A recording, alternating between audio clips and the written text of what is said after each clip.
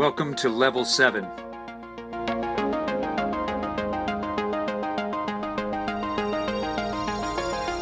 podcast about Marvel's Agents of S.H.I.E.L.D. and the Marvel Cinematic Universe.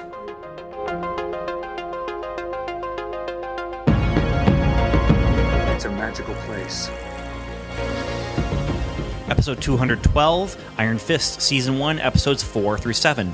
8 Diagram Dragon Palm, Underleaf Pluck Lotus, Immortal Emerges from Cave, and Felling Tree with Roots.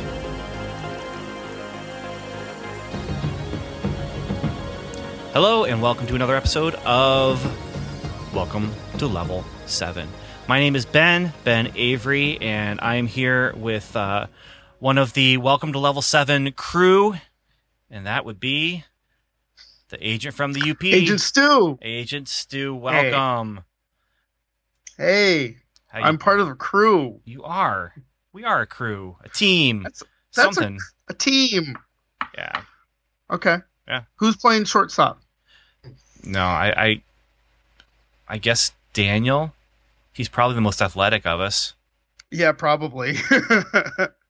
I don't know. Evan sounds like he's pretty athletic. Is he athletic? I don't know if he's athletic, but he's not. He's not built like I am. Let's put it that way. He's young. He's young and healthy. So, as opposed to me, who is old and not. So. Yeah, I put Samantha as our pitcher, I think. Yeah, I think Samantha. And I don't know Michael very well. So I'm going to go with catcher for Michael, maybe. And Daniel's shortstop. Sure. I'll put you on first, and I'll take third. Okay. Yeah. I guess Evan's in the outfield now. I usually had... No, I'll tell you what. I'll trade with Evan because I'm usually a good right fielder. So get hit in the face with the ball, good for that. Yeah. They always put me in right field or catcher. Those were my two positions. They put me in right field more times than I can count. Well, we're not here to talk about baseball, dude. We're here to talk about kung fu. Kung fu. Yeah. All right. I thought we were talking about basketball, but okay, go ahead. No. No, we're here to talk about Kung Fu. We're here to talk about Iron Fist.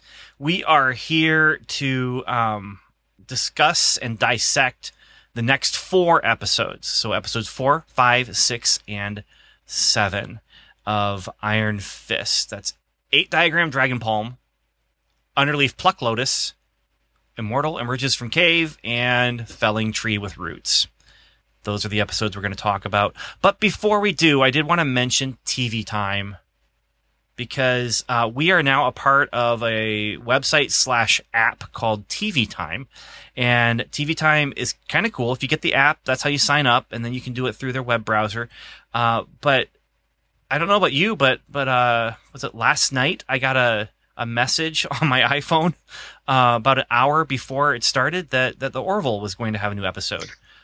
I did too. Yeah, and that's the way. That's one of the things it does. Probably the most convenient thing for me is that it tells me when a show is going to happen. Or, but then it also, and this is what's cool for us as a podcast, and this is why we're a part of it, is as you're watching through things, it unlocks bonus content.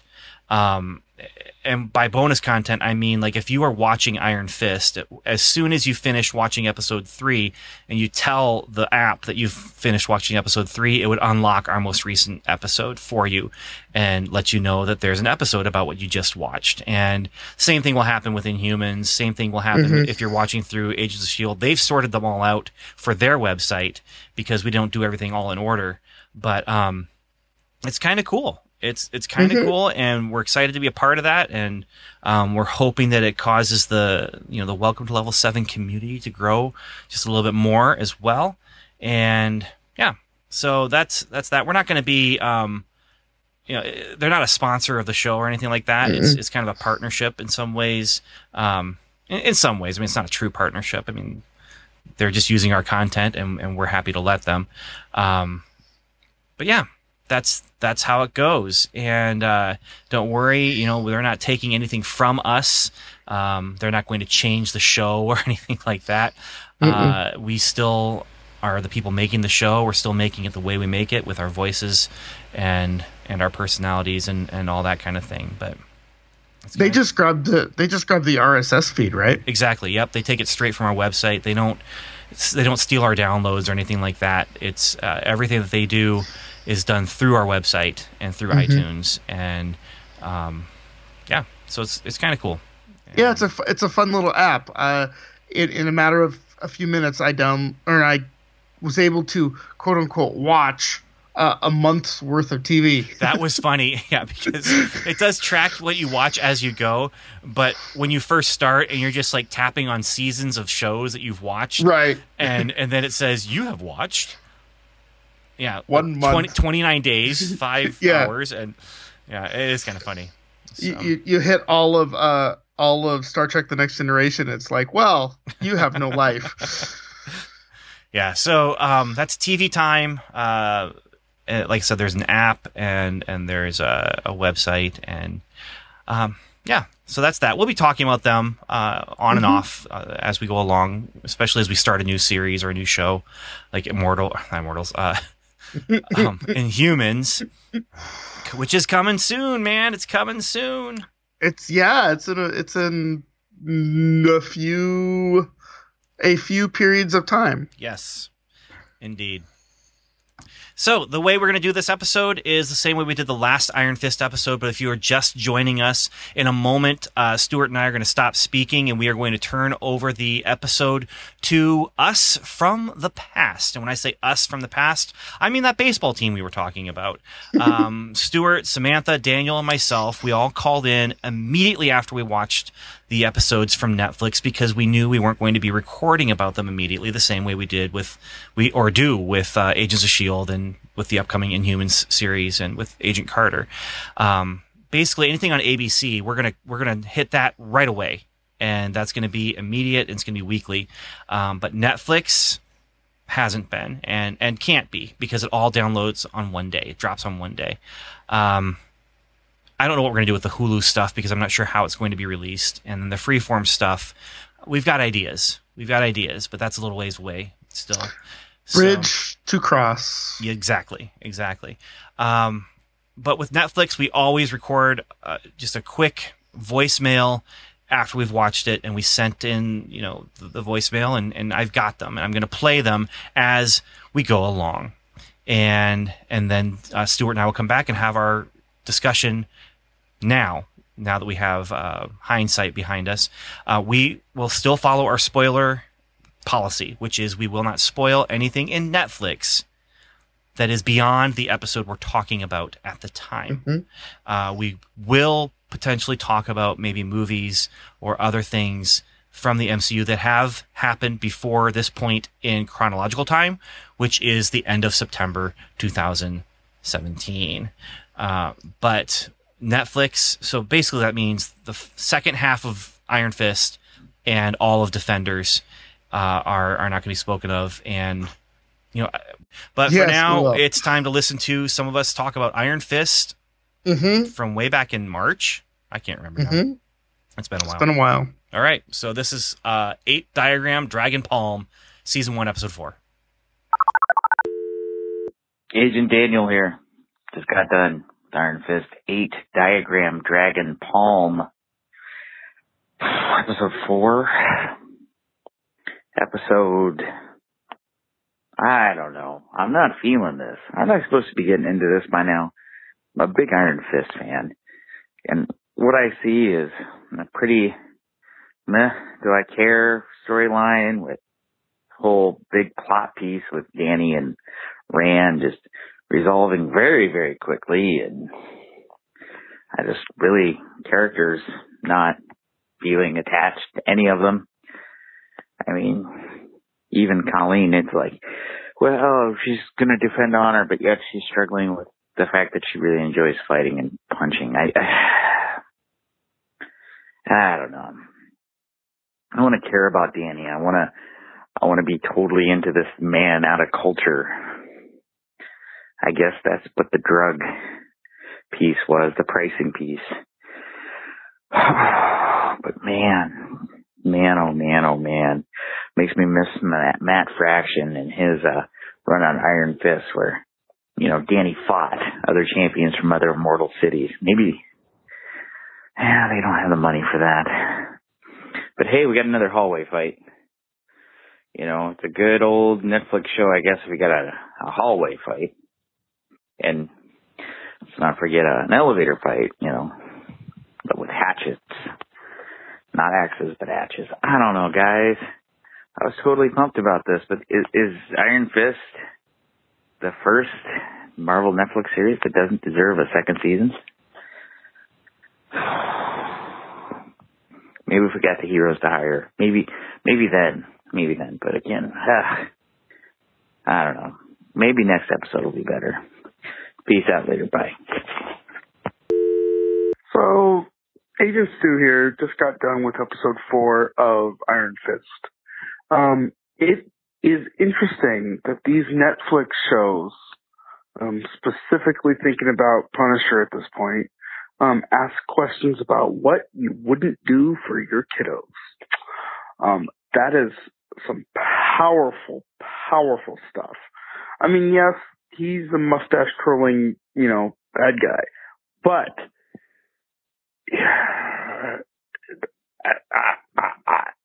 I think that I might have a similar reaction.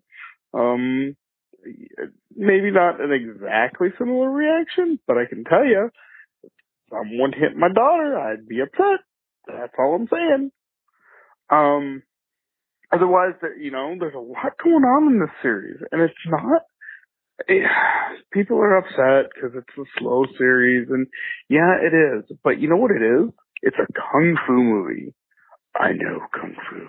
It's a kung fu movie, and it's slow, and it's plotting, and it takes its time, and it's interesting. Danny is still he's still a little wooden. I don't know if wooden's the right term, but he's still a little naive, definitely naive. He thinks that if he just tells the truth, everything will be okay, and that's not true, because you're not dealing with people who like the truth. You're dealing with people who like power, and the truth and power don't necessarily mix well. They mix like oil and water.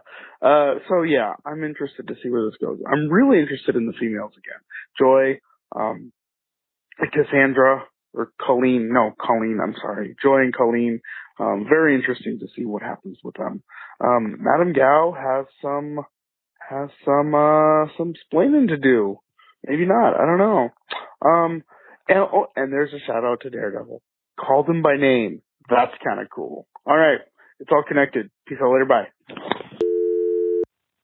So I just watched episode 4 of Iron Fist, and things are getting interesting. It's kind of cool. You got the whole thing with the hand going on. You got the whole thing with, whatever the other guys were, the other, call them a team, but they're not a team, the other clan or whatever, gang. There's some interesting stuff going on there. You've got, Danny's in charge. He's large and in charge now with the Rand Corporation. And finally, a fight with some almost kung fu movie style. Honestly, I've been waiting for this, and now that it comes, I'm glad it came, and I'm hoping there'll be more of it. I'm curious what's going on with Colleen Wing with her situation, and man, I mean, this is clearly tied in directly to all the other stuff that's been going on in the Netflix series. And I can't wait to see how it all ties in together. That said, I'm taking it slow. I'm not doing like Agent Evan. Agent Evan, day 2 after release, and he is done. He spent more hours of this day more hours in the last 24-hour period watching Iron Fist than anything else, including sleeping. Interesting. Very interesting. Maybe I'm exaggerating a little bit, but not much. So anyway, all that said, I'm enjoying myself. I'm happy with the show. It's a good show. It's not as bad as far as violence goes, or as far as the intimacy of the Jessica Jones kind of thing going with the kind of violations that were happening there. It's a family drama. It's about a guy returning to claim his family's legacy that has been taken from him by what he thought were friends. Yeah. Reviewers, you're haters. What can I say? Not as bad as you say it is. Not as great as the other Netflix stuff, but not as bad as the reviewers are saying it is. Oh, past Ben. No, I'm past Ben. You're future Ben, and I need to think of something mean to say. So just consider that I said it. It's been said.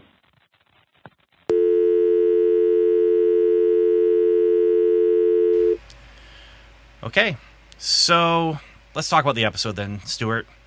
Great. Okay. So here's what happens. Danny wakes up in the Meacham secret penthouse, and we get backstory. This episode, by the way, is called 8 Diagram Dragon Palm, or as I like to call it, Basil Exposition Cameos, because there's just lots of backstory happening in this episode.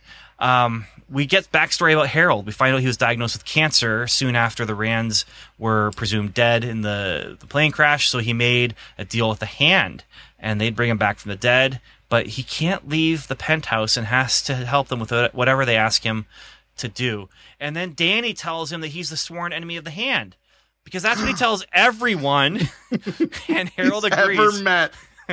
And Harold agrees finally to give Danny everything he's supposed to get as a Rand, as the heir to the Rand fortune or whatever, if he'll stop the Hand and help Harold to get out of that arrangement by stopping them.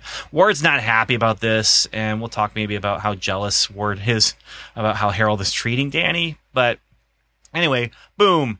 Next thing you know, Danny is majority shareholder of the whole business, and it's happened in record time. And you know what else happens in record time? He's destroying the business. He goes into a business meeting and learns that they are selling life-saving drugs for high profits, and he wants them to sell it at cost. And he can tell them what to do because he's majority shareholder, and nobody is happy about this situation. I don't even know if Danny's happy about the situation right now. But Joy is tasked with keeping Danny under control, and they're talking together, and we get more backstory.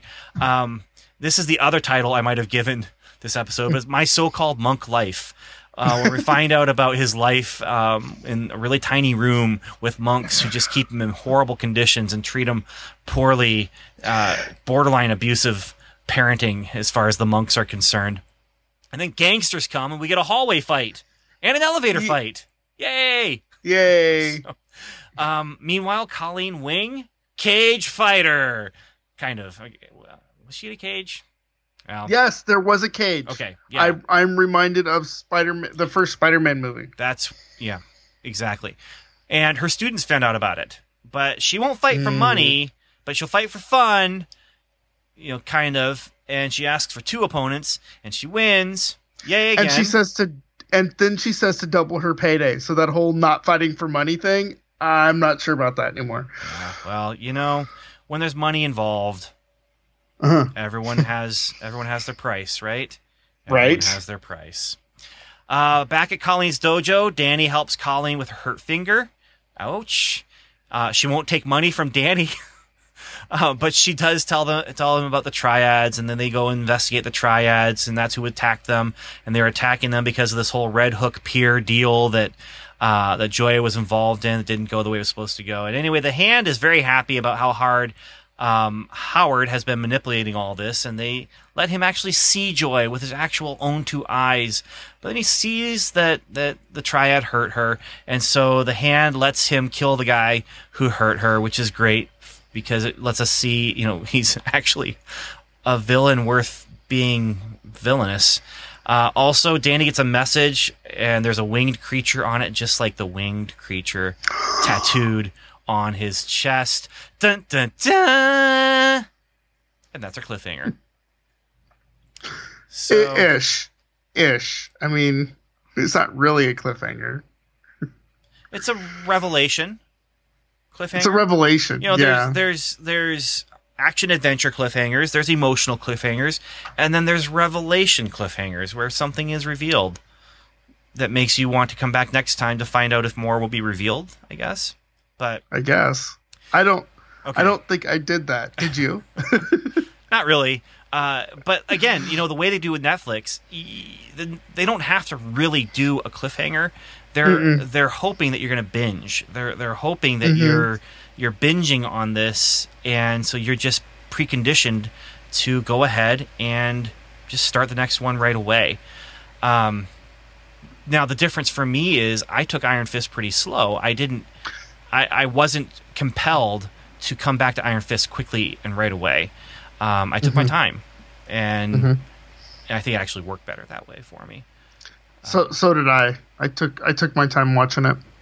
Unlike, as we've spoken of and we'll speak of again, Evan, who watched 13 episodes in 12 hours. He did it in 12 hours. Yeah. So anyway, okay. So things I liked about this episode. I kind of liked the whole boardroom shenanigans that we got with Danny. Right. I liked the idea. I mean, they're playing him naive, right? Because he's naive, right? And he comes and he can't believe. And this is how I feel. I understand why things happen, but I can't believe that there are certain drugs and certain treatments that are being made for just, $1, but then being sold for $500. There's a medication there's medication that I have to get, and there's two versions of this medication, and one is really, really cheap, and the other one, if you leave off a couple letters in the prescription, you get the $500 version. And it's just, wait, what? Why would I want the $500 version of anything if there's a $3 version or whatever? But he can't believe that they are holding people's well-being for ransom.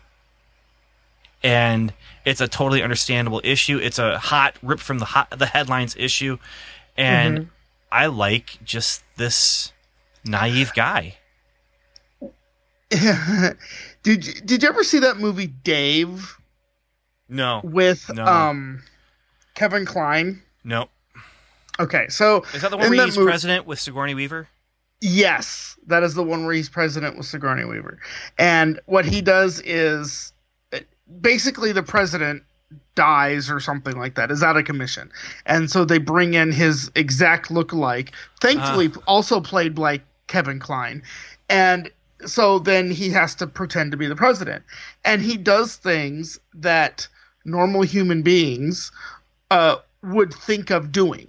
So the scene that steps out to me in that movie is like he sits down and says, let's balance the budget. He writes down the whole budget on a big, long piece of paper and then like subtracts out everything and figures out where to cut costs. Okay.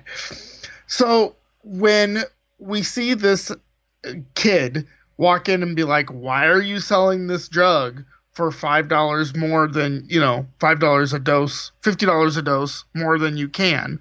We should sell it at cost. That gets us, the normal human being, like, yeah, you should do that. What I liked about this is the board members, especially that one gentleman, I don't know his name, but the African American guy with the glasses. He was like, no one's not going to get this. Everybody who wants this, who needs this, is going to get it. The profits we're going to make on this is going to help fund more research to make more drugs. Whether you believe that or not, what I found interesting was they actually went in and did it to sort of say, wait a second, profits lead to other things, right? Yeah.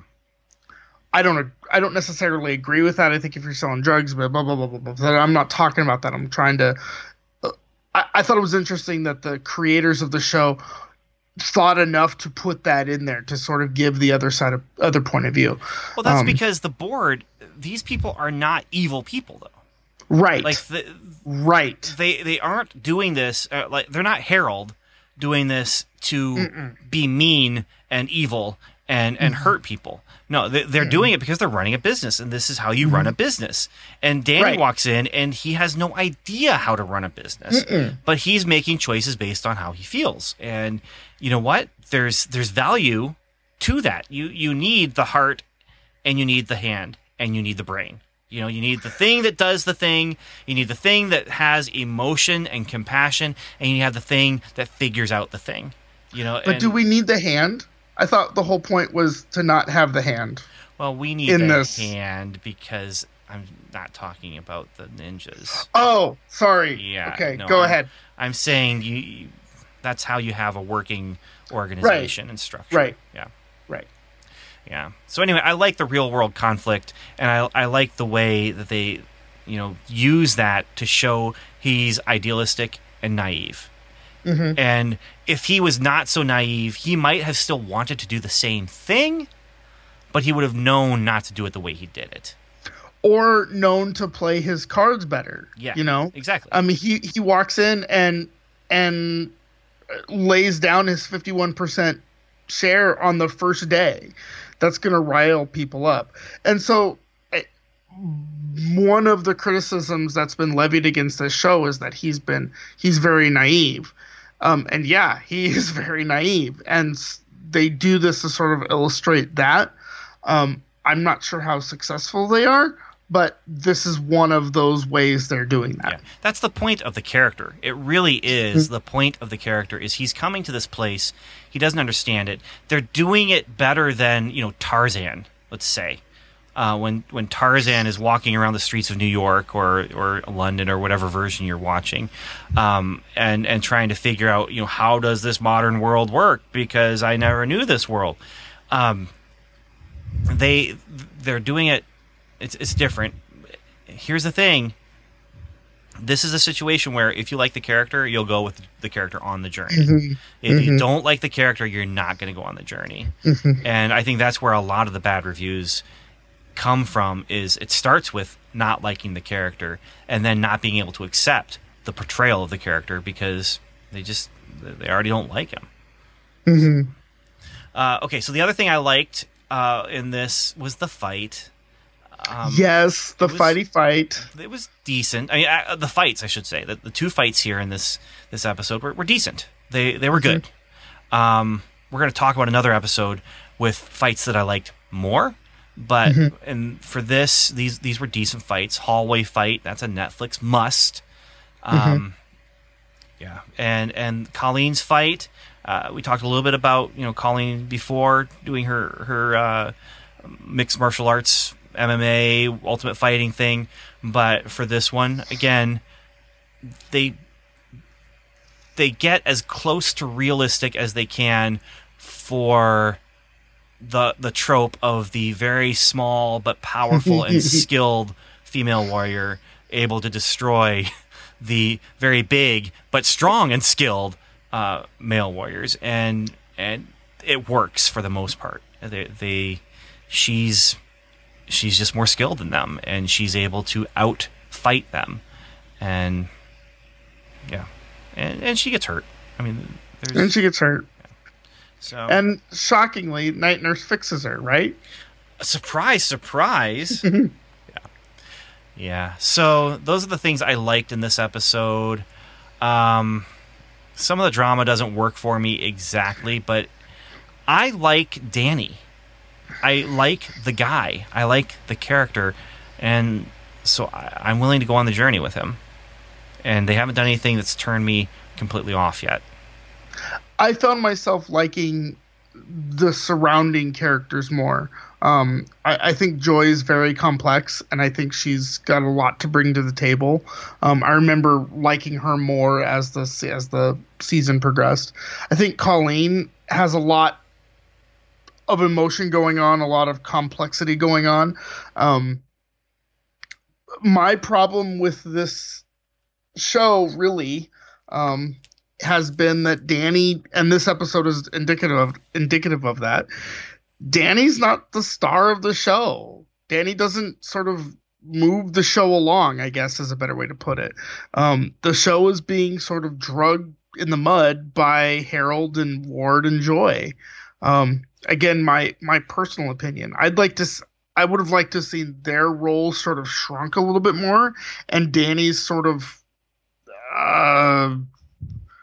agency in the show brought up a little bit more. I'd like to see him confront the board more. I'd like to see him have, confront the psychotherapist more. I'd like to see more of those things happen rather than him just, I am the immortal Iron Fist. Yeah, I understand. I mean, they're creating an ensemble, and they're giving, right. Yeah, but it's not called Iron Fist and his buddies. It's called Iron Fist. Yeah, but that's what they did with all the other series. I mean, the other series had more compelling background characters. I mean, Daredevil's supporting cast, Karen Page, Foggy, the newspaper editor, even Ben Ulrich. I just think that his supporting cast was more compelling than what you get with Iron Fist here. But with Iron Fist, there's supposed to be relationships here, and it's the Ward, Joy, Danny relationship, and then it's the Danny Colleen relationship. And yeah, I mean, again, if you like them, you'll go along with it. Yeah. And well, so what I did my few little points there. Do you have any other points before we move on to episode 5, Underleaf Pluck Lotus? No, I'm good. Do you want to do ratings? Oh yeah. Ratings. How about hatchets? Okay. All right. How many hatchets out of 5 do you give this episode? I'm going to go with 3.75. Okay. All right. 3.75. I am going to go with 3. Okay. 3. Okay. I have... So you're ready to go to the next one? Yeah. So, let's turn it over to past Ben, past Stuart, past Samantha, and past Daniel. Are you still out there? Welcome to Level 7. Are you still there? Agent Daniel. I just got done watching the 5th episode of Iron Fist. Don't ask me to call it out by name. I got no clue.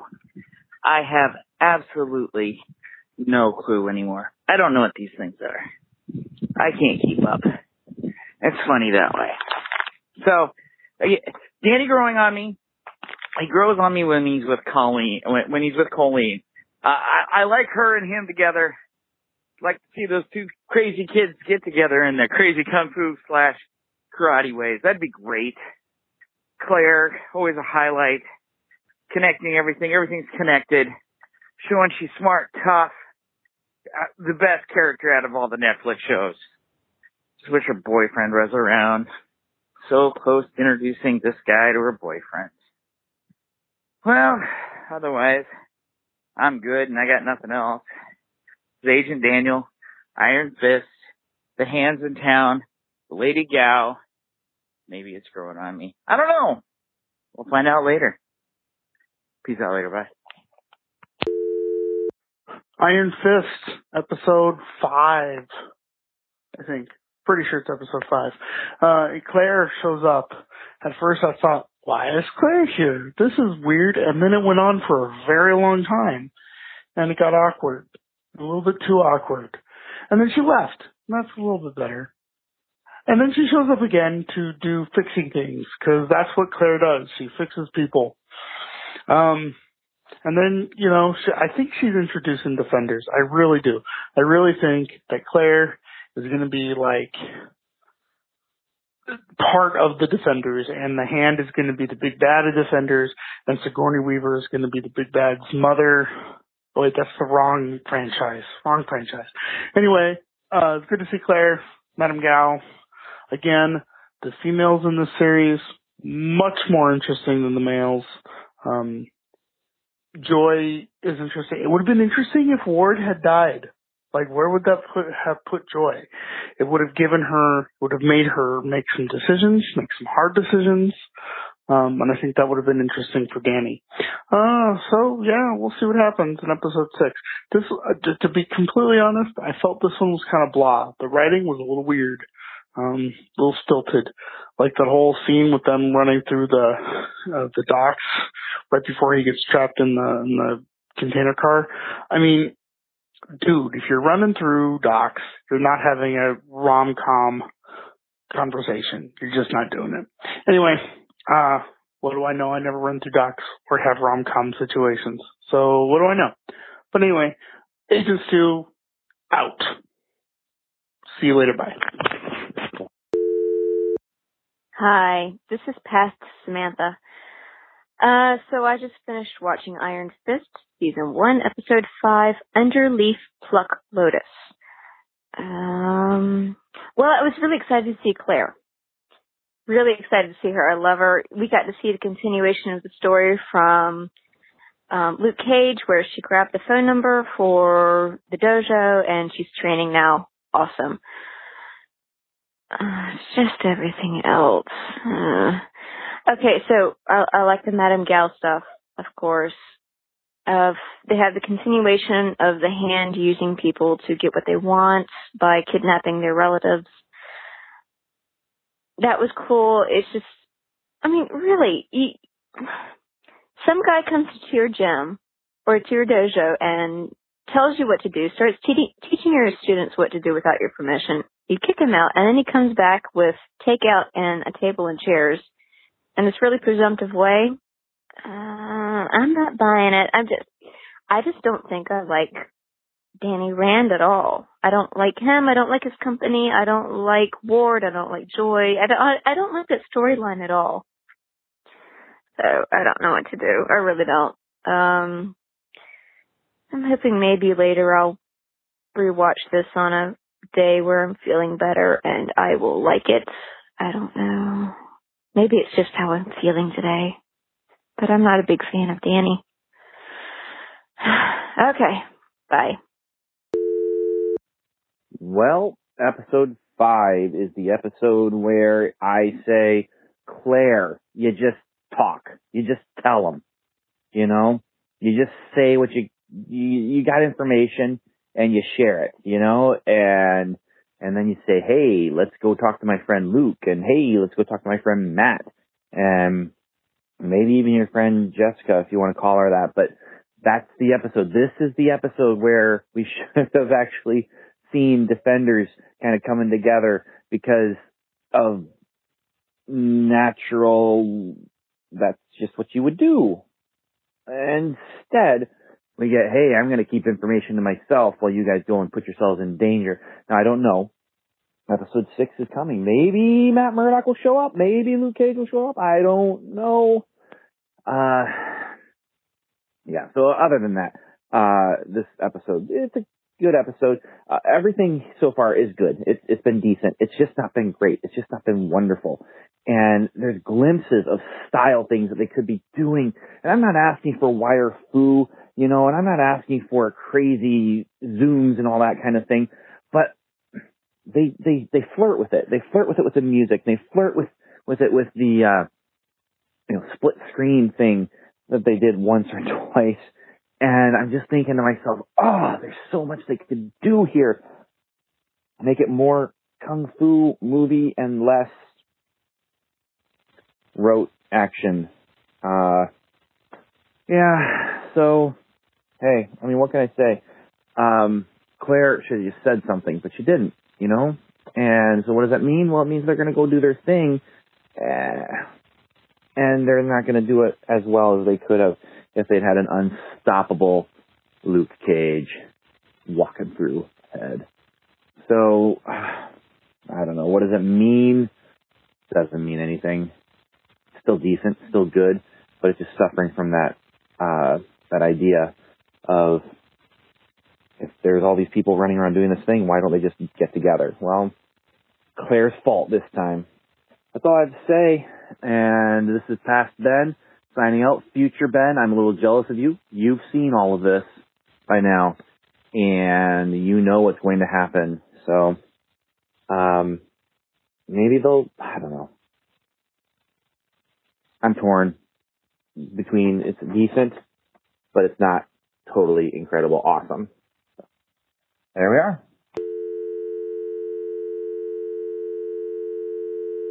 All right. Underleaf Pluck Lotus. Stuart, you've got the plot synopsis? Mm-hmm. Let's you hear ready? it. I'm ready.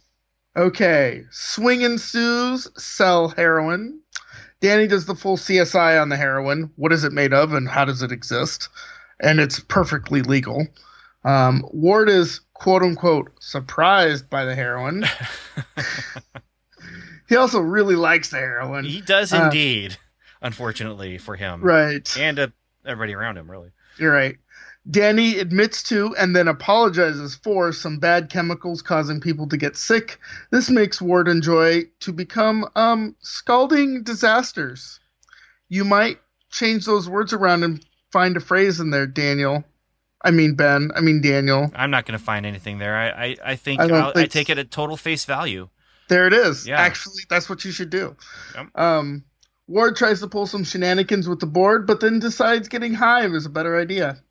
Meanwhile, Danny and Colleen stake out the pier and find a scientist doing science for evil purposes, but he's being forced to because they got her little girl. His little girl, not her little girl. He gets shot, though. And then, surprise, surprise, surprise, not Night Nurse fixes everything. And then the episode's over. Yeah. Yeah. So this episode and next kind of play out in some ways like a very special episode of Iron Fist as far as the Ward drug stuff that's going on. Right. This totally... I mean, when they started introducing the idea that he was actually abusing this drug, I felt like it came out of left field. Like, they're going there with him? Like, yeah. What's going on here?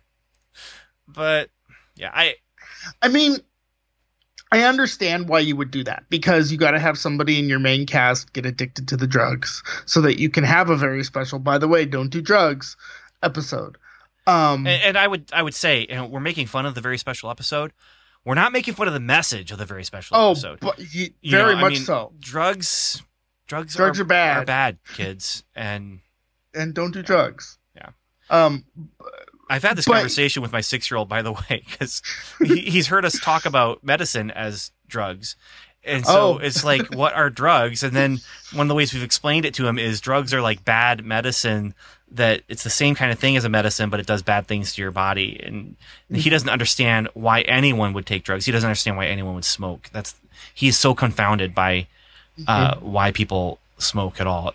After we've explained to him, well, it hurts your lungs. I don't understand. Why? Because you're 6. Kid. That's I mean, you're naive, like Danny Rand. So. Yeah. My sister-in-law, when she was very little, got mad at my father-in-law for drinking a glass of wine at dinner. And they're very Catholic. And he said, Emily, even Jesus drank on the Last Supper. And she goes, yeah, Dad, but he didn't drive home. My brother in the church foyer, my dad, by the way, at the time was a pastor, and he just, as loud as can be, little 4-year-old brother of mine, Dad, why do you drink and drive? And it was because my dad drinks coffee while he drives, and my brother just kept hearing, don't drink and drive, don't drink and drive, don't drink and drive. And yeah. My dad had some explaining to do after that. Yeah.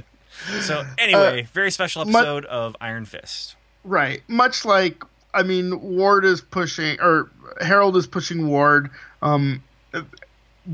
That relationship is not good, is toxic. I mean, that could drive someone to abuse drugs or drink or whatever. I mean, I forget which episode it was, but he got a phone call from Harold, and before he could answer the phone, he had to pop a pill. That's a coping mechanism. Yeah, and I say it's left field, but you're right. They do set it up as something that you could understand someone turning to this thing, even though it's not going to help them the way they think it's going to help them. It's actually going to, in the long run, hurt him, which some of the hurt we'll see next episode.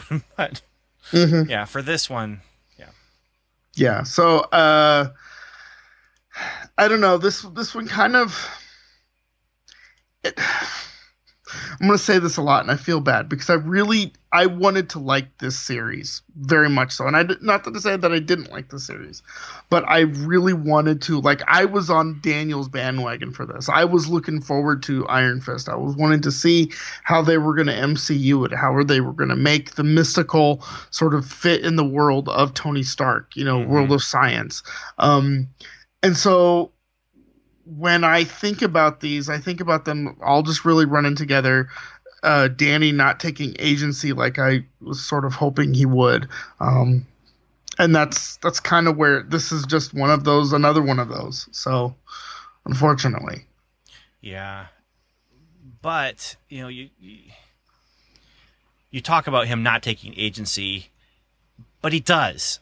He takes away agency, actually, from Colleen. This is the date episode, right? Yeah. This is the date episode where he shows up with, food from a restaurant that apparently he owns now, and it's just like, dude, she's told you she's not interested, right. And right. I don't remember where I saw it, but I just saw it yesterday or today. Someone say, the line between creepy and romantic is, do both people feel the same way? And if both people feel the same way, the things you do are romantic. That's a romantic gesture. It's not a romantic gesture, but if one of them doesn't feel that way, it's no longer romantic. Right. And now the case can be made that maybe one of them doesn't feel that way, but could feel that way, and might eventually feel some feelings, and so, yeah. But you got to be careful, and this felt like a little bit too much. Yeah, I mean, again, it goes back to him being completely naive, right? He doesn't know. Yeah. He doesn't know how to connect with a member of the opposite sex in an emotional way. He just knows what he's seen when he was. What did we decide? He left when he was 8, so that was the last time he had contact with the rest of the world. Yeah. Something like that. So he knows what he remembers when he was 8, which in his mind was his dad probably bringing home food from a restaurant he owned, and his mom going, "Oh, thank you, honey, for bringing home food from a restaurant you own." Yeah. I mean, and I guess that works to show how naive he is. But again, he's not moving his story forward. He's just kind of hanging out, having food. Yeah. You want to talk about somebody else who's not moving the story forward? Sure. Who? Claire. Okay? Yeah. This is the time when Claire should say, "Hey, by the way, you should meet some friends of mine." Because they could totally help with some of these problems that we have here, like bringing in this guy who's dying, and the situation you've got yourself in. You know what? I know a couple people. There's this girl I know who she's probably not going to be much help, and she's not going to want to help. But there's this guy I know. I know a lawyer. But there's this guy I know who he would make a really good match with you, as far as like you're the the quick skilled guy and he's the strong steady guy, and then the lawyer. I wonder if she'll ever do that. Well, we'll just have to wait and find out. But she didn't in this episode.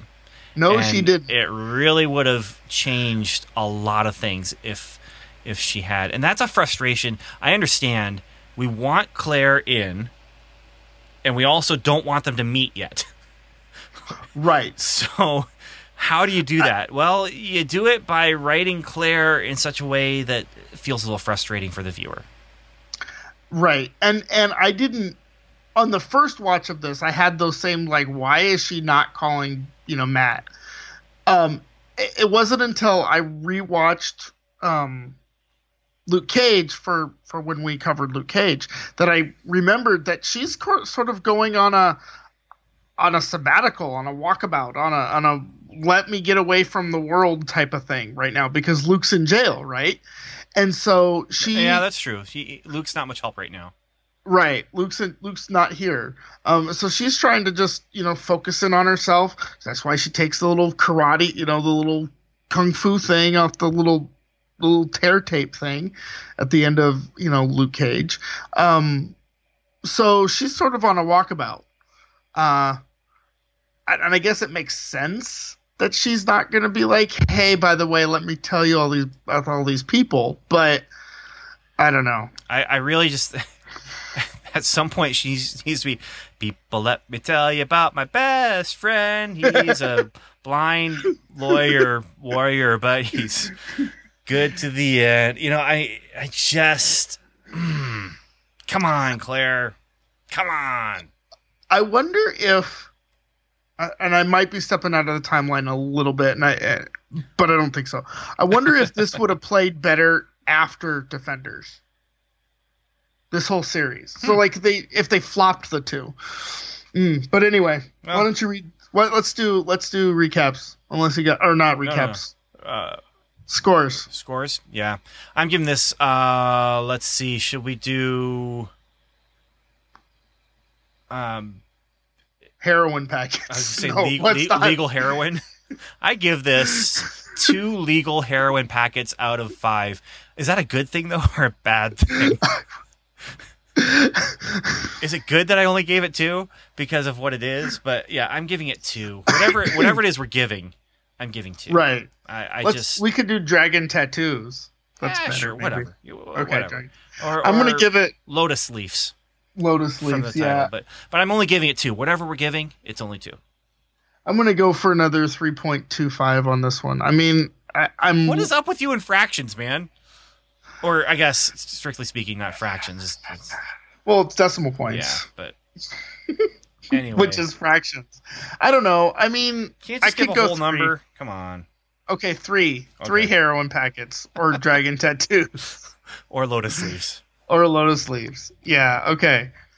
All right. Well, let's turn this over to Past Us to talk about Immortal emerges from cave. Welcome to Level 7. Agent Daniel here. I just got done with episode 6 of Iron Fist. I tell you the episode name, but I don't get these names. Reaching Dragon, Flying Cheetah. I don't know. Hey, I am liking the references to Kunlun. I am wondering why Danny is considered such a failure by the Hand since he left the gate. Did that a few times. You left the gate. Well, his mission is twofold. One of it is to destroy the Hand, though it's pretty clear he didn't actually come to destroy the Hand. Spoilers, Danny, the Hand's real. I like the fight. He may not be the best kung fu fighter as far as an actor, but it kind of gave me a feel like, reminding me of the Immortal Iron Fist run with the tournament, and that was cool. I liked it. But yeah, I mean, maybe I warmed up a little bit this episode. Maybe I'm feeling better. Again, there's a lot of Claire though, so that could have helped. So, all right, well, kids, I'm gonna go do something patriotic for America, and none of it's defeating the Hand. And we're doing drugs. Like, wow, come on, Ward, seriously, you got a problem, buddy. Get to rehab. All right, peace out later, bye. So, Agent Stu talking about Iron Fist episode 6. Yeah, I'm not feeling what Daniel might call tense. I kind of knew he was going to win, and I knew Madame Gao was going to cheat him over, because I feel like that's, not new. I'm feeling like they had a really hard time MCUing such bizarre things like the Iron, like Kunlun and this mystical Iron Fist thing. This seems very difficult. It doesn't seem as well MCU'd as something like Daredevil or even Doctor Strange, really. Again, I'm more intrigued with the females. The daughter of the dragon, Colleen Wing, is very interesting. I kind of wish she was the Iron Fist. Like, that'd be interesting. Claire is Claire. She said Sweet Christmas. That was pretty badass. Amazing. I kind of wish she would go, be like, let me just make a phone call. Let me call Daredevil, because I feel like that would happen. Or at least I hope it could happen. Anyway, yeah, I don't know. It's good. I'm just not feeling what Daniel might call tense. I'm glad to see that Danny seems to have shed some of his earnestness. I don't know. We'll see where that goes. Anyway, peace out later. Bye. This is Past Samantha again. I just finished watching Iron Fist, Season 1, Episode 6, Immortal Emerges from the Cave. Danny got into a huge fight, and Madame Gao is a cheater, pumpkin eater. I also figured out why I have an issue with Danny. When you mature into an adult in a monastery where there are no women around, you don't know how to deal with women. I think that's his problem. Also, he's still, in many ways, still maturing. I get that now. Okay. So I can relax a little bit on that and just say he's still learning like so many of us are. But yeah, he saved the girl. He almost won. He could have won if it wasn't for Madame Gao cheating and being dishonorable, and how dare she? And obviously that's why she's no longer in Kunlun. And I will go on and watch the next episode. Bye. Episode 6 was, well, hello, future Ben. You remember episode 6, don't you? You do. How could you not remember episode 6? Because this is the episode where it feels like a kung fu movie. No, not perfectly, but, it feels like a kung fu movie in the same way that Daredevil feels like a 70s cop thing, The same way that Jessica Jones feels like a noir and Luke Cage feels like a blaxploitation action thing. You remember this episode. You remember it well. You remember him walking through and fighting the 3 battles, going through the bosses, all that stuff. You remember that. You remember the awkwardness of Claire being around, but, Claire is us. We are Claire, right? Future Ben, you could watch this one again, couldn't you? Like, if the whole rest of the series is like the first half of this, the first 5 episodes, this one you could come back to. I liked it. I liked it a lot. This is what I was waiting for. Perfect? No. But the most perfect of all the episodes so far. So, that's all I have to say. Bye.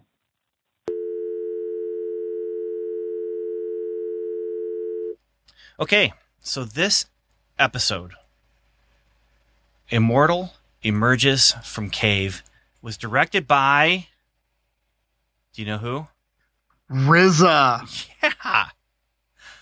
I was looking forward to this episode, let me just tell you. Well, when I do a recap for an episode, I usually give it a secondary title. This is Immortal Emerges from Cave, but it also could be called Ben finally kind of gets what he wants, which is some stylistic fighting. And yeah, I mean, this of all the episodes, this is the one that feels like a kung fu movie.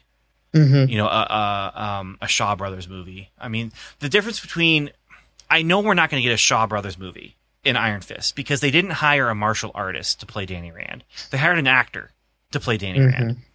and they don't put him in a mask like they did with Daredevil. So like with Daredevil, they were able to do that one hallway scene in one shot because the characters leave the screen and come back in.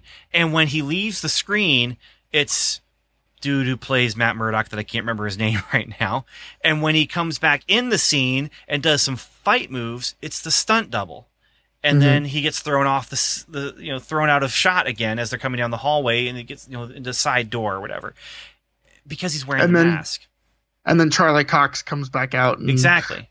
And saves the kid, gets the kid out of the doorway or whatever. And they didn't do that here. And I think the best thing they could have done for the martial arts of the series is put him in a mask, so you can more easily put a stuntman doing the fight scenes.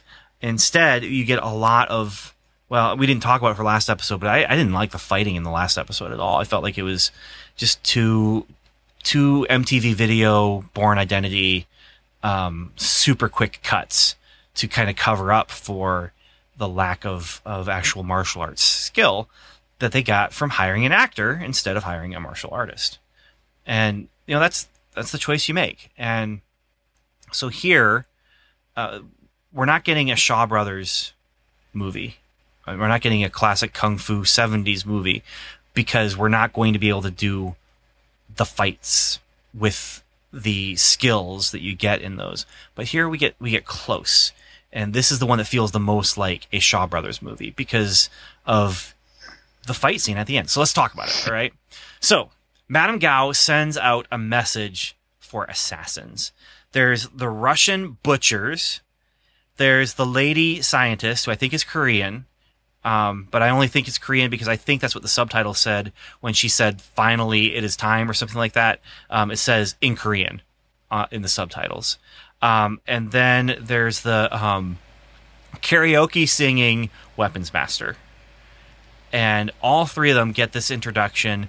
The Russian butchers are butchering a pig, and it's gross. And the scientist lady is doing science. And then the karaoke guy is singing. What was the song he was singing? I do not remember. I can't remember either. You want to vamp and I'll look it up?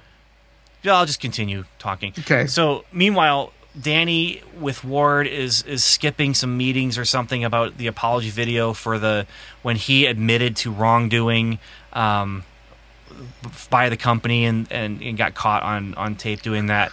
But he's not going to take care of that right now because he has to find the guy's daughter because now that they've taken him away from the evil sciencey stuff that he was doing, his daughter's in danger. So they're looking for clues or whatever, but they find instead a decapitated head, and it's an invitation to a deadly duel. And Colleen and Claire rightfully hate the duel idea, but it's the only way to rescue the girl. Her father is dying in the dojo. Danny is going to go, and he's going to go alone because he has to, because that's the way you do things. He's never accepted, and we'll talk about it, but he's never accepted a challenge from the Hand, but he accepted plenty of challenges from challengers in Kunlun.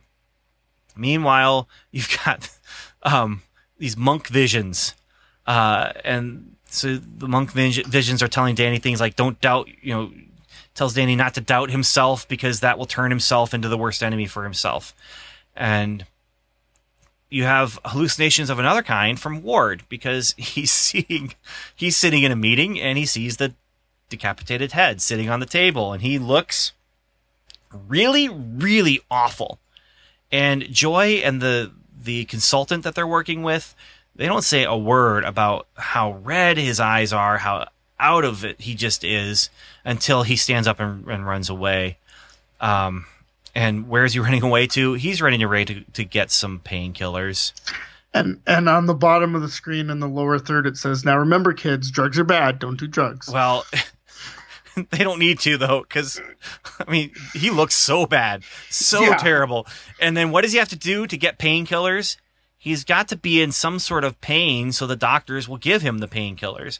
So he slams his hand in a door, the door of his car. Right. And he goes in and he says, my hand. And the orderly who's there, she's not having any of it and realizes what's going on. And Joy comes and realizes what's going on. And Joy is disappointed because she saw him throw away his pills before. And yeah. So anyway, also all throughout this, Claire and Colleen take the hurt guy to the hospital, and we get some more hospital politics.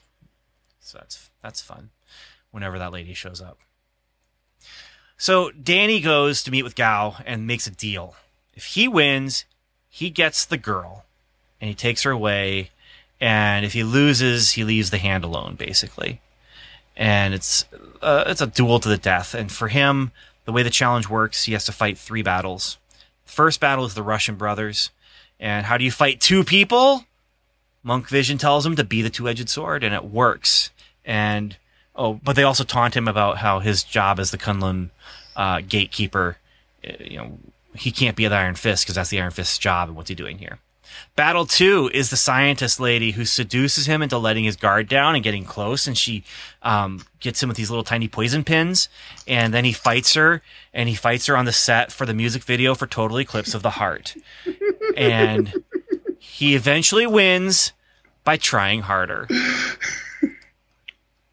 Battle 3, he fights the Weapons Master, and they fight in a room with weapons, but then they move to basically some sort of hairband music video from the 80s with all these industrial pipes and stuff. I don't know what that room is for. Why do you have a room that just has all this, it's not scaffolding. I mean, it's just lengths of pipe.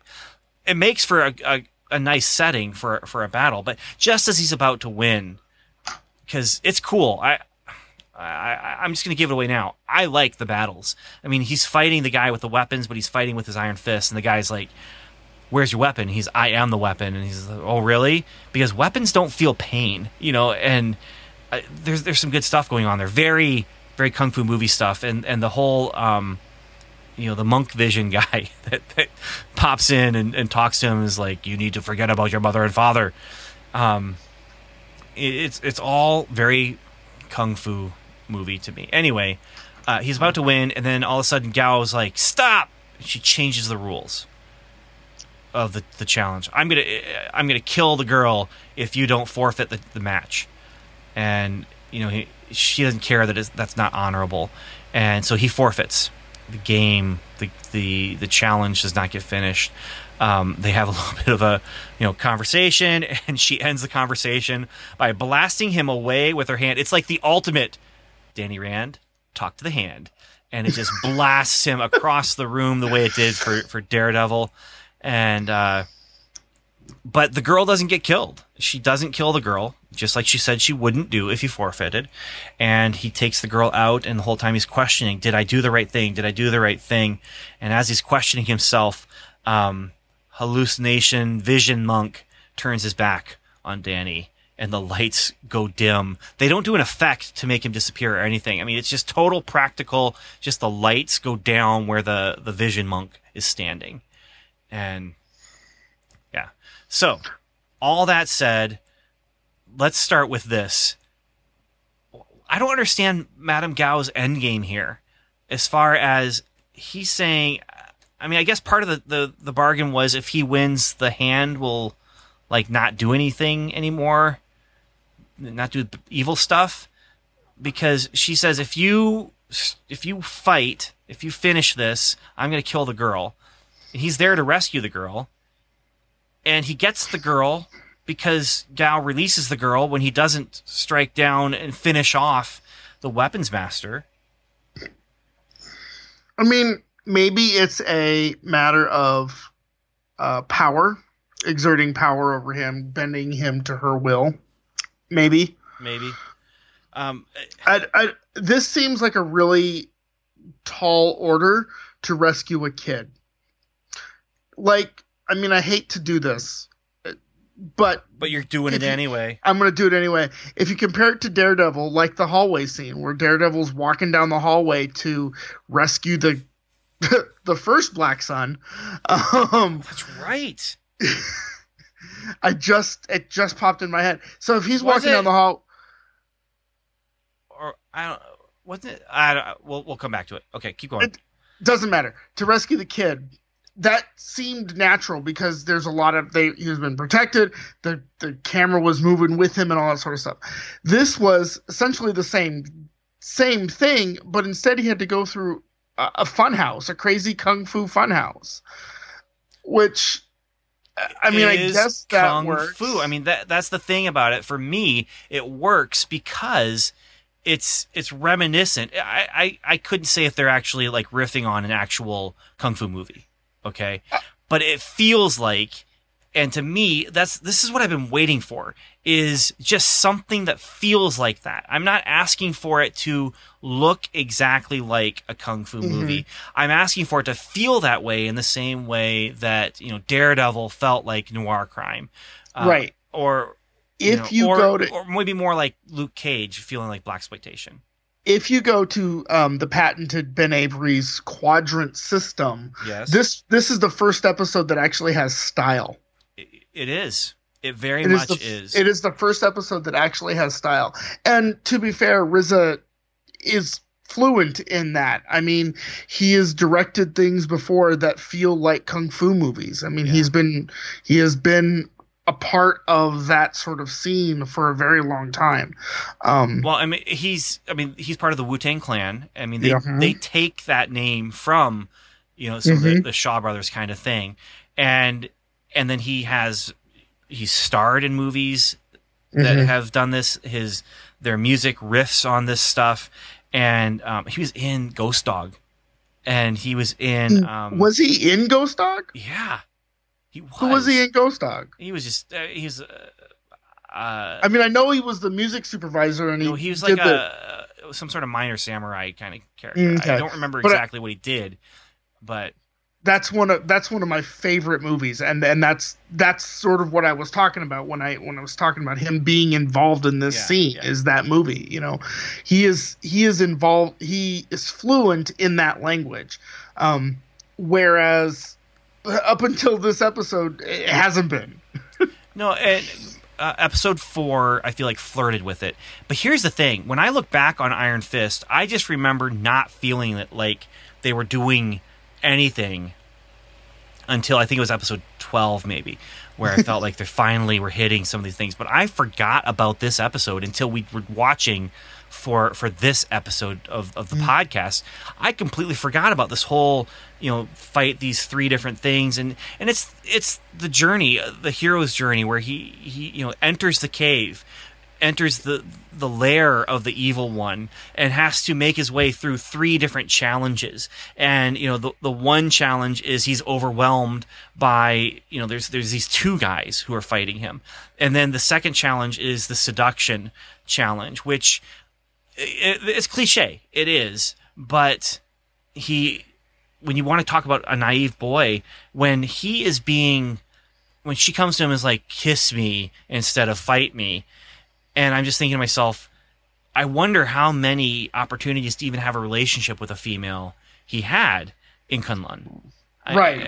I don't know exactly how that would have worked as far as, like, I'm sure they had women there. I mean, we know they had women there. But is he so we're just wrapped up in the training that they're, you know, no time for love, Dr. Jones. But he feels naive again, you know? And you can almost feel like he's saying, well, maybe she does like me. And maybe, you know, but then she's like sticking him with these little pins and stuff. And he has to overcome the poisons that are in his own body. And then he gets into that 3rd chamber, you know, where he's going to fight the weapons master, you know, the skilled fighter who is his equal. And, you know, the challenge for him there comes at the end, where she changed the rule of the game. And is he going to finish or is he not going to finish? And so anyway, all this stuff, I can understand people not liking it, but for me it was just, finally, yes, this is what I've been waiting for. Now, the whole seduction scene with all of the smoke machines and the flapping fabrics that are hanging. What kind of place is this with all these like flapping white satin silk, fabric stuff? I mean, he's walking from one music video to another, but yeah, I'm there, man. I would have been okay with it more if it had been more in the series. Like, I think I would have loved if RZA was like the producer of this, or the lead creative on this, because I think he sort of at least had a stylistic vision, whereas the rest of the series up until this point doesn't necessarily. It feels like a clone of Daredevil, which has been a criticism that has been levied against this for a long time. Okay, so music videos. How many music video sets do you want to get? How many music video sets do I give this out of 5? I give it a 4. It's not a solid 4 the way I give some of the other Netflix ratings, but we went for me. This set of 3, we'll talk about the next one, but this set of 3, it's been a 3, a 2, and a 4. I mean, this is all over the place, unlike the other series for me. So how many do you give it? I'm gonna give it a good 4 too. All right. So not a 4.25. I was just gonna ask, because not a 4.25, but a 4 too. A 4 as well. Okay. All right. All right, episode 7 is Felling Tree with Roots. Let's turn it over to the past versions of us. Oh man, Agent Daniel here, Iron Fist, episode 7. Well, that escalated quickly. Holy smokeroos. That was not an ending I expected at all. I also didn't expect the amount of sounds, the gushy body sounds that we heard. Between the hammer and the knife and But yeah, I totally did not see Ward off and pops like that. I mean, I know Ward's at the end of his rope and, drugs, but I did not, wow. Just give me back my 25 mil, I guess. So yeah, I mean, obviously, Danny needs to get the hand out of Rand, but, wow. He's not going to be doing it with, the old man anymore. Wow. That was an unexpected turn. Also a little unexpected to see Danny in a drug gang war, and him basically siding with drug dealers. That was a little odd and strange too. I guess maybe he blackmailed them into it, but that was weird. Something I did like seeing hearing Davos' name again. That's kind of a nice, cool little Easter egg, letting us know that Davos exists out there. Because every time I hear him say, "My best friend Davos," I want to be like, "Oh, buddy. Oh, Danny. Oh, Danny." Where am I at with this series, though? I've had some issues with it in the past. That was an okay episode. It was a solid episode. To me, it was a Daredevil quality episode, not an Iron Fist or Jessica Jones quality episode. But, we're improving. There's moments where I felt like, hey, this could be Danny Rand. And I like the romance. I like a little Danny Colleen romance. I know Misty's out there. That's going to be totally weird when Colleen meets Misty and they become best friends, and then, who's dating Danny, who's not. Oh my goodness, we've just become Arrow! Alright. I would say I'm moderately tense. So, well, that's an episode that ended in a hot mess. That's all you can say about that. That was a hot mess. See y'all later, bye. Iron Fist, Season 1, Episode 7, Felling Tree with Roots. This is a weird show. It's just weird. it doesn't seem cohesive like the other ones. Like I was watching an episode of Daredevil right before I watched this, and sure enough, the hand is never mentioned, or not the hand, the Iron Fist is never mentioned in the only thing that can defeat the hand. It's the chase, which, you know, Matt and Stick are a part of. But no, Iron Fist is the only thing that can defeat the hand. It just is weird. And then, oh darn, Harold Meacham is dead. And Ward Meacham is cracked out on something. I don't know. It's just weird. I don't know if I like it or not. But, you know, episode 7 of whatever it is, I guess it's a halfway point, so we'll see what happens. All right. Peace out later. Bye. Hi, it's past Samantha. I just finished watching Iron Fist, Season 1, Episode 7. Yeah. I feel like I'm a whiny man-child who is not getting the cookie they want, because I wanted Iron Fist to be so good, but it keeps disappointing me. I did not have this reaction at all with Daredevil, Jessica Jones, or Luke Cage. And it's just, there are some things about this episode that I did like. I did like the action with Madame Gao, and Danny investigating what she was doing in his building, but I'm so tired of Ward. Harold's gone. And what understood the board? How can you out the majority shareholder on a board? That's something I just don't understand. Not only did they out the majority shareholder who holds 51% of the shares, but they also outed the next two majority like the two leading minority shareholders. I just don't understand. Or I'm going to guess that's what they were. Yeah, I keep hoping that this is going to somehow make sense, and it doesn't. It just makes less and less sense. We did get a name drop for Karen Page, but I kind of feel like maybe she should have been the reporter that met with him in an earlier episode. We'll figure it out later. Next time. I will catch you guys later. Bye. Okay, so that was episode, 6, 7? That was episode 7. Maybe it was 6. That was episode 7.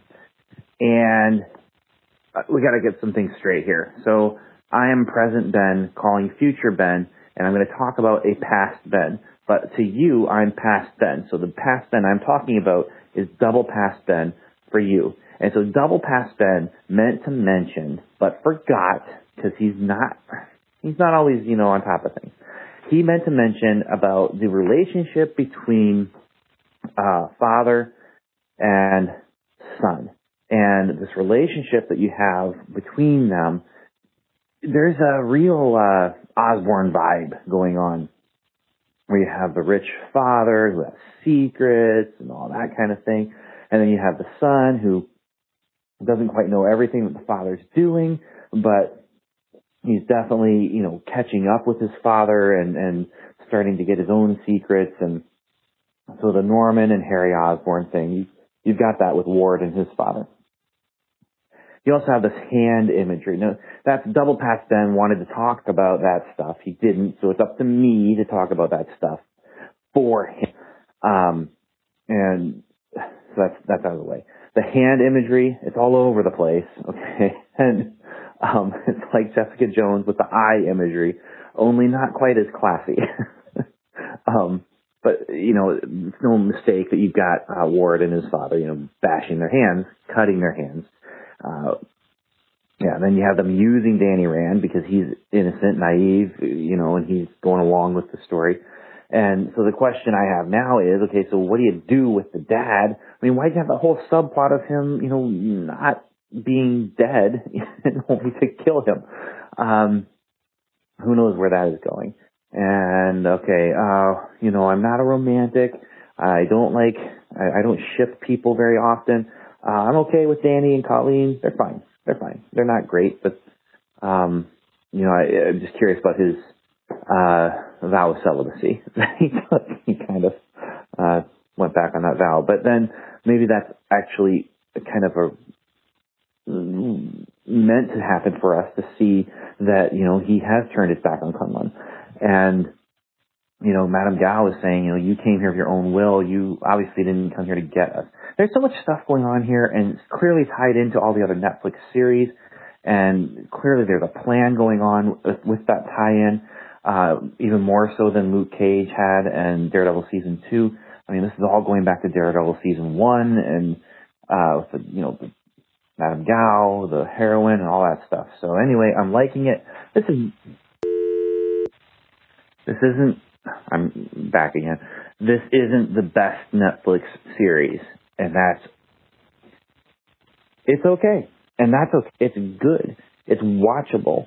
It's not the best scripting, not the best plotting even, but that's okay. It's enjoyable, and I am enjoying myself watching it. Again, was hoping for more style stuff. I mean, Daredevil had so much style stuff with all of the stuff that was involved with his hearing and with touch and all these different things with his senses, and they played that up. Iron Fist doesn't have that as much, and yeah, I'm hoping the energy continues to pick up, but yeah, that's it. That's me. That's done. Future Ben, have a great time. I don't know, so far so good on the health way here, but I don't know, Future Ben, if you ended up getting sick or not, if I will get sick or not. But as far as the health watch goes, we're doing okay, but it just means we're going to have to take our time watching Iron Fist. So, later, man. And whoever else is with you. Bye.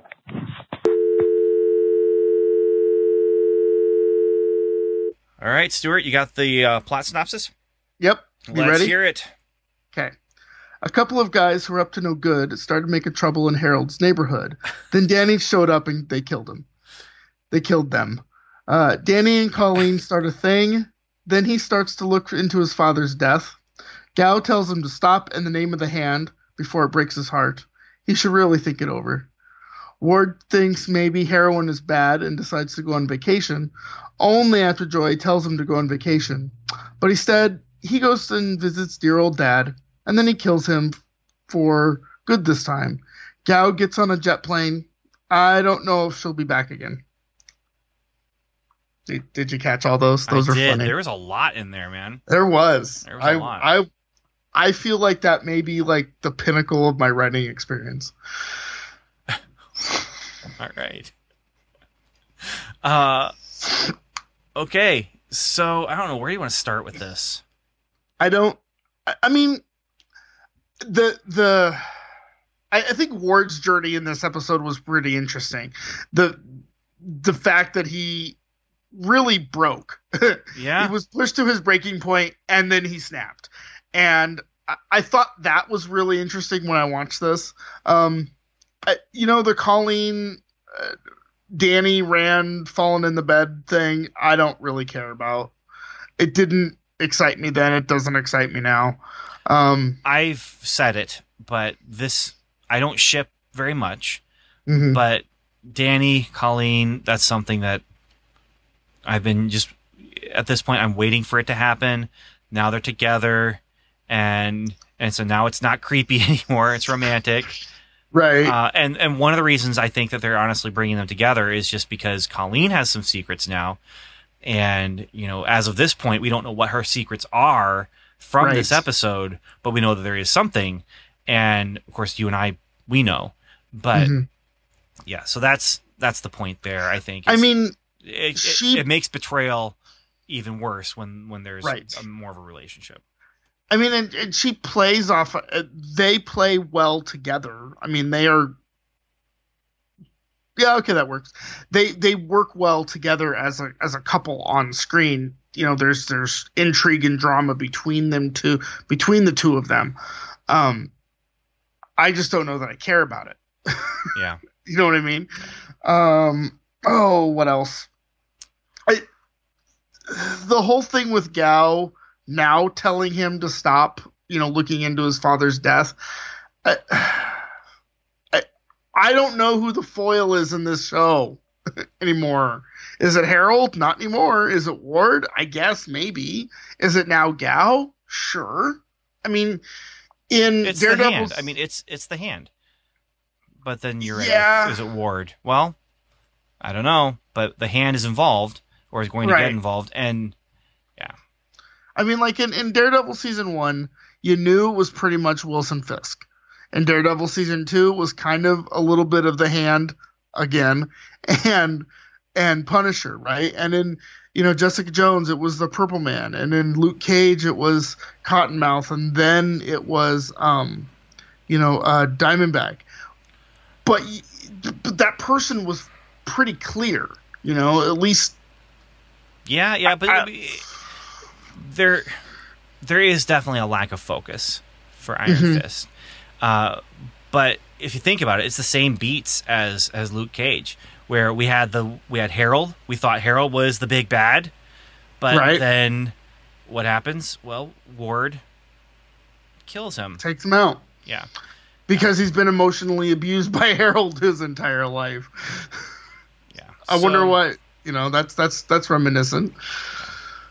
This episode, to me, we've talked about this kind of thing before, is a bridge episode where it's getting us from one point to another point, so we can do what we want to do. We can do what the writer's room is trying to get the pieces set. This is a chessboard episode where we're getting the pieces set on the chessboard, and it's not the beginning where you have them lined up on either end, but it's where you set up scenarios or gambits or whatever it is it's called in chess, where you're actually able to start the game in the middle of a game. And that's what this is doing. It's setting all the pieces in place so we can move on and get to where we really want to go with this. This is a transition episode, and is it a good transition episode? Well, yeah. Well, I mean, we just had a transition episode like 3 episodes ago. And so do you really need another one? Well, you do if you're putting more things on the board. Yeah, and that's what's happening. I mean, we've got things. We're halfway through. This is the halfway point, right? This is episode 7, and so this is the exact fulcrum of the teeter-totter that is the 13-episode Netflix series. And, right. Yeah. So, I honestly, this gets us some interesting questions. It's setting up, what's going on with Colleen. It's setting up with how much does Gao know about Danny's parents, and she already did that whole, oh, you're just like your father kind of thing in the previous episode, and he's like, what do you know about my dad, and that. But and the other questions that comes up from watching this episode is, okay, what now with Ward? Right. What now with Ward is. Is he Hydra at this point? Yeah. So that's, yeah. If I'm going to rate this, and I don't know what to rate it, what should we do? Oh, we could rate it. Wow. Severed hands? Well, that is an MCU thing. It is an MCU thing. I'm giving it. I'm going with a 2.5. Now who's into the fractions? Well, it's not a 2, but it's not a 3. Like it's not good enough to be able to say a 3, because 3 says it's not great, but it's not bad. So this is less than that. Yeah, but a 2 suggests it's really not good. And this is in between there. If I have to go with a whole number, I'm going to go with a 2. I was going to say if I have to go with a whole number, I'm going to go with a 3. Well, we cancel each other out if we're both going to go with 2.5, right? Well, there we go. Yeah. So, yeah. So that I think we need Evan back on these episodes. Hey, for me, this was up and down, and yeah. What was funniest for me is listening back to our past us calls. Yes. There's so much sighing going on I know. in those calls. I know. And it breaks my heart to hear Daniel sigh, because I remember when you guys announced that the Netflix thing was going to happen. He was oh my gosh, so excited. He was giddy. Yeah, that's the word I was going to use. Yeah. He's giddy. I mean, he was so excited for this, and he was so excited specifically for Iron Fist. Yeah. And then to hear him go, it's just not good, guys. It's kind of sad. Yeah. It's kind of sad. So hopefully I'm enough to split the difference between like a you and an Evan, though, because because Evan rates this as one of, if not his favorite of the Netflix series, right? And it's personal preference, and absolutely you can't. I mean, and I was out on a limb saying that Luke Cage was my personal favorite, and so I cannot judge Evan for saying that Iron Fist is his. Yeah. All right. Well, that's our episode then.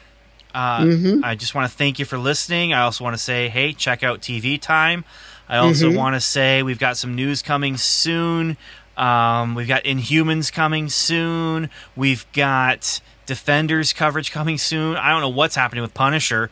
We got a lot of stuff happening, but yeah, I really do appreciate you listening and taking the time to just spend time with us and have fun talking about this stuff. Because the other thing is, if we got a Netflix series that was just totally horrible that no one liked at all, it still would be fun to watch because we'd be able to do these episodes, Absolutely. Absolutely. And so there's some value there. And part of what I like about it is that it is connected. To me, it wasn't as connected as, say, Luke Cage was, but it was still there. It still happened. I mean, Claire's there. Yay, Claire. Yeah, it's true. Well, Stuart, we're going to talk about something post-credit. But before that, do you have anything to say to our listeners before I close this thing down? Yes. Live long and prosper. Very well. And all I have to say is, we talked about the team, and I like the team. I like our team. It's a fun team, and there might be changes in the team, as there has been already, but I like the team. And my mother says I can't escape meeting people like you. It's my destiny.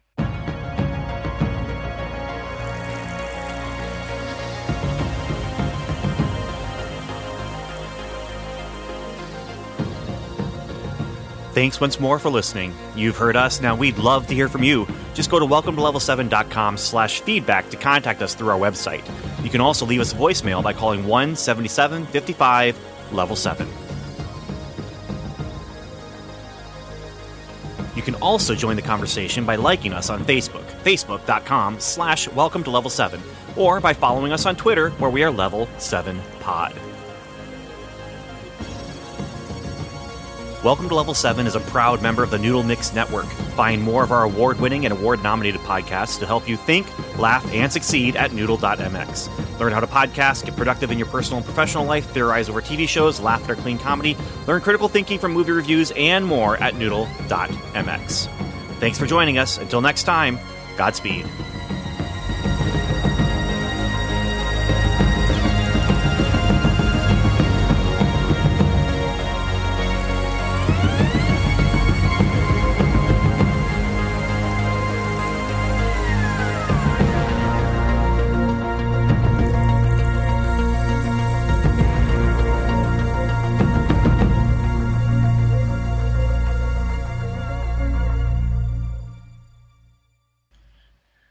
Okay, let's talk the Orville. Now, this is what they might call possibly relevant to your interests. It's not MCU, it's not superhero, and we're going to be doing this again. We're definitely going to be talking some about Star Trek. I'm not sure how all-encompassing it's going to be as of this point. We're going to talk some Star Trek as we're going along in some of these post-credit things, and we're not going to take a long time to talk about the Orville. Mm-mm. But it's a very interesting conversation that we've been having on our thread for the team. And yeah, Stuart, do you like the Orville? I don't know. I don't know. Okay. So here's the conundrum that I'm having. So weird. Okay. Here's the conundrum that I'm having. I love Star Trek.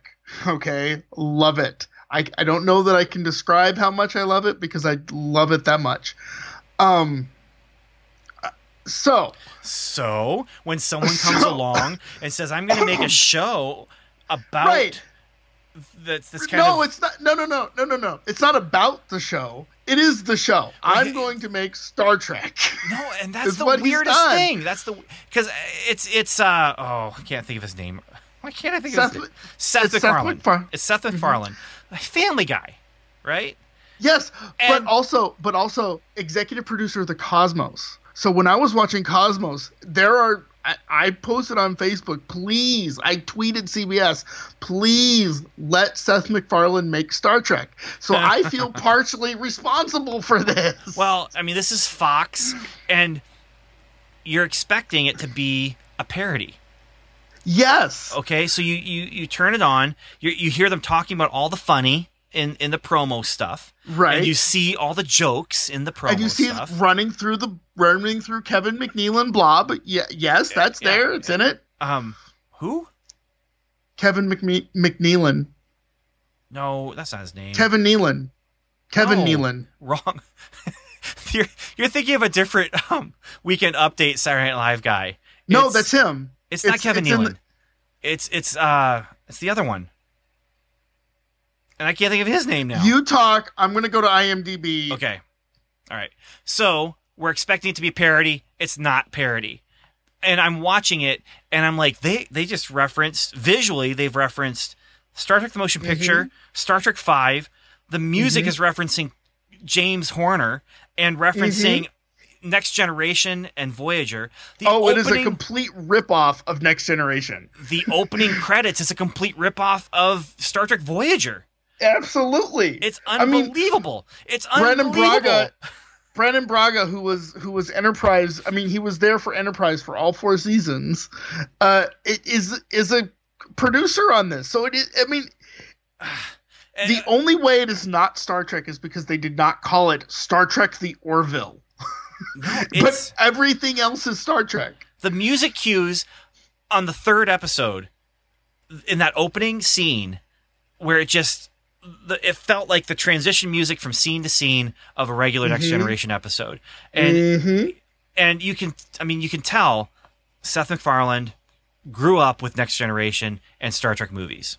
I mean, that's, for me, it's more that than original series, but there's original series stuff thrown in. And then you have the moralizing, the Star Trek Next Generation style of moralizing, where he actually, okay, if it was a certain kind of show, he would have said this, looked at the camera and winked, and you would have known they are parodying this idea. But he says, we humans have already been not doing this thing for hundreds of years because we realized how wrong it was. I can't believe they're still doing it here.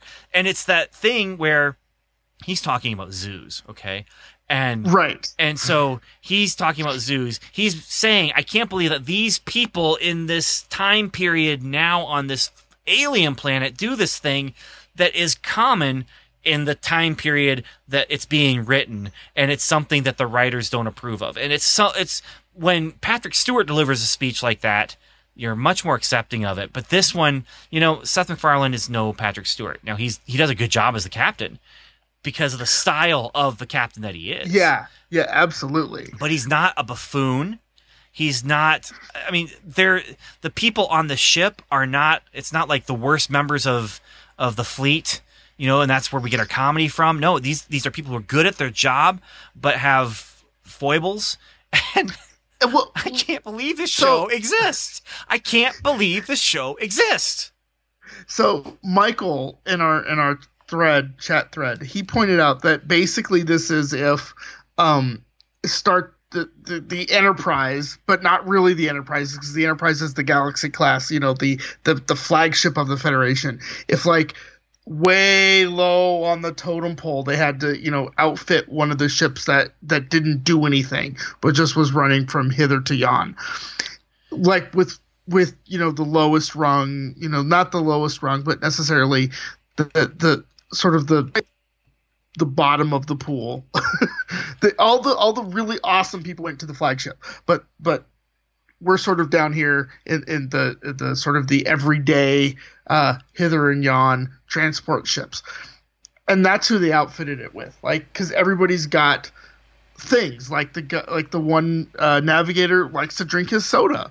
I've never seen him drinking soda other than that first gag, but whatever. Yeah. I mean, that's the kind of jokes that you get. You don't get You don't get parody jokes where they're making you wink at the camera. No, you get these character jokes where it's and some of them are completely like inappropriate as far as the scene goes. It just doesn't feel like the right style of show. It feels like there's some jokes left over from when they went to the network and said, "Hey, we're doing a parody of Star Trek. Fox, will you give us money to make this show? I'm Seth MacFarlane. That's what I do." And Fox is like, "Yeah, man. Family Guy made us lots of money, so let's do it again." And then Seth MacFarlane's like, "Actually, psych. I'm making Star Trek. I'm totally making Star Trek. That's what I'm making. I'm not making a parody of The Thing. I am making The Thing." He's wearing the T-shirt to The Thing that he's making. Oh, my goodness. It is so... It is... Okay, so... I actually like this show. It's growing on me more and more. I'm really glad that Discovery's coming out, because I think it's going to be more Star Trek than this is Star Trek, which is hard because this is Star Trek. Mm-hmm.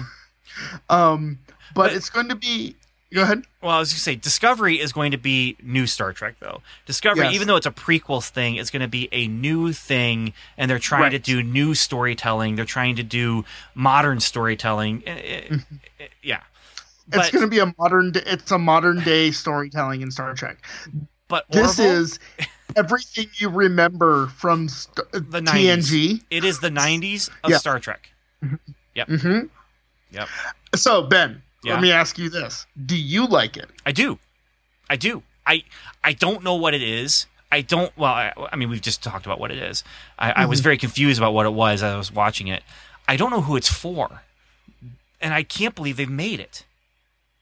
Absolutely. That's the most confounding thing to me. Like, I feel like it's for me as a Trekkie to sort of say, hey, embrace, you remember what you like. You liked Data, you liked Riker. We got a couple of those type of people on this thing. Well, got a guy who kind of looks like Worf. Yeah, no, he looks like Worf, sounds like Worf. You've got the Data / Spock, but they're the same guy. Right. And they promoted this as this is going to be us making fun of Star Trek. And it's going to be us having all, and what it really is it's Star Trek Next Generation, not in name, but it is, with penis jokes. And even then, not the ship. Many. The ship is not. Yeah, the ship is not the Enterprise. It's I don't know. It's the Grissom. Okay, it's a smaller ship that gets sent out, to go and chart the Genesis planet. So you still get good missions. But it's just not getting the Save the Universe missions. Right. And then Episode 3 is a Star Trek The Next Generation episode. It is a message episode. It is a message episode where they're taking this thing and they're saying, okay, this is a thing that's going on in our society. We're going to flip it on its head. It's like the episode where you had the planet on Next Generation, where you had the planet where I can't remember if they were a single-sex world or if they were or how that worked, but the one person fell in love with Riker, and that's and so heterosexual relationships were not acceptable on that planet, and here's someone who is being sexually liberated by having a heterosexual relationship, and the whole point is for the writers to say, you see, it seems ridiculous, doesn't it? Well, that's the way we feel about things in our world if you just flip it back over. And it was that kind of episode. It's just like, they're doing was that 90s episode. Star Trek. They're doing 90s Star Trek. So it's going to be, I mean, if the spinoff of this show is like, a space station in space, you might call it, Babylon 5 or something. But if the spinoff of this show is a space station, we know that they've are just completely ripping it off. They're embracing it. Yeah, at that point. But I don't know who this is for. I can't imagine that a mainstream audience is watching this show. I just can't. I mean, we watch it and we get the riffs, but the riffs aren't jokes. They aren't doing joke riffs. They're doing visual not sight gags, but visual riffs. They're doing, in episode 2, they totally lifted a line from Captain Kirk. It just, yeah. It was Star Trek 3 line.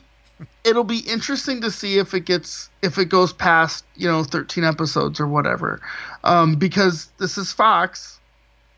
I mean, this is Fox. Rest in peace, Firefly. It's been 15 years. Still can't get over it, but this is Fox. And so it'll be interesting to see how long this lasts. It's Fox not doing... I just can't believe this is on Fox. This is what it is. I don't get me wrong. I like it enough, and I like the characters enough that I'm watching it, and I'm going to watch it every week. Mm-hmm. Yep. I can't imagine this being on any other network. But can you imagine it being on this network? I mean, other than the fact that it exists on this network, I could see it being on Netflix or Amazon Prime or maybe a cable channel, maybe Sci-Fi. I don't know. It's one step above like a web production. I mean, it's got money behind it. Yes, that's what makes the difference. Okay. But I mean, this is. So there's a show called Axanar, which is a very good web series, but it's a fan made web series. This is right in line with that. If they change the name of Axanar to the Orville, it'd be on TV. Well, the thing with Axanar though, because isn't that the one that caused the lawsuit with CBS? Right. So if they just changed Axanar, the name, if Axanar had been the Orville, they wouldn't have had any problem. There would have been no troubles. Nope. And this is Seth MacFarlane doing Star Trek fan fiction where he gets to be the hero. Like, oh, okay, I've always wanted to captain a ship. I mean, and he gets the Hey Girl. And he gets Hey Girl. That is our MCU connection. Not to mention Jon Favreau. Directed the pilot and is a consulting. That. Yep. He's a consulting producer on it. But yeah, Adrian Palicki. I'm sure you do that. Bobby Morse, Hey Girl, Mockingbird, from our TV show. This is the reason why she's not coming back for a cameo this season. Because she's busy doing sci-fi. Stuart, I'll let you have the last word. I've lost you. Put me on the spot. Okay. No, you didn't lose me. I just don't know what to say. I'm going to let you have the last word about what you think about this thing, because we need to shut this episode down. Okay. I like it. Keep watching it. Keep telling Fox to make it, because I think it's worthy of being put on the air. All right. There it is. Thanks for listening, everyone. Live long and prosper. Peace out later. Bye.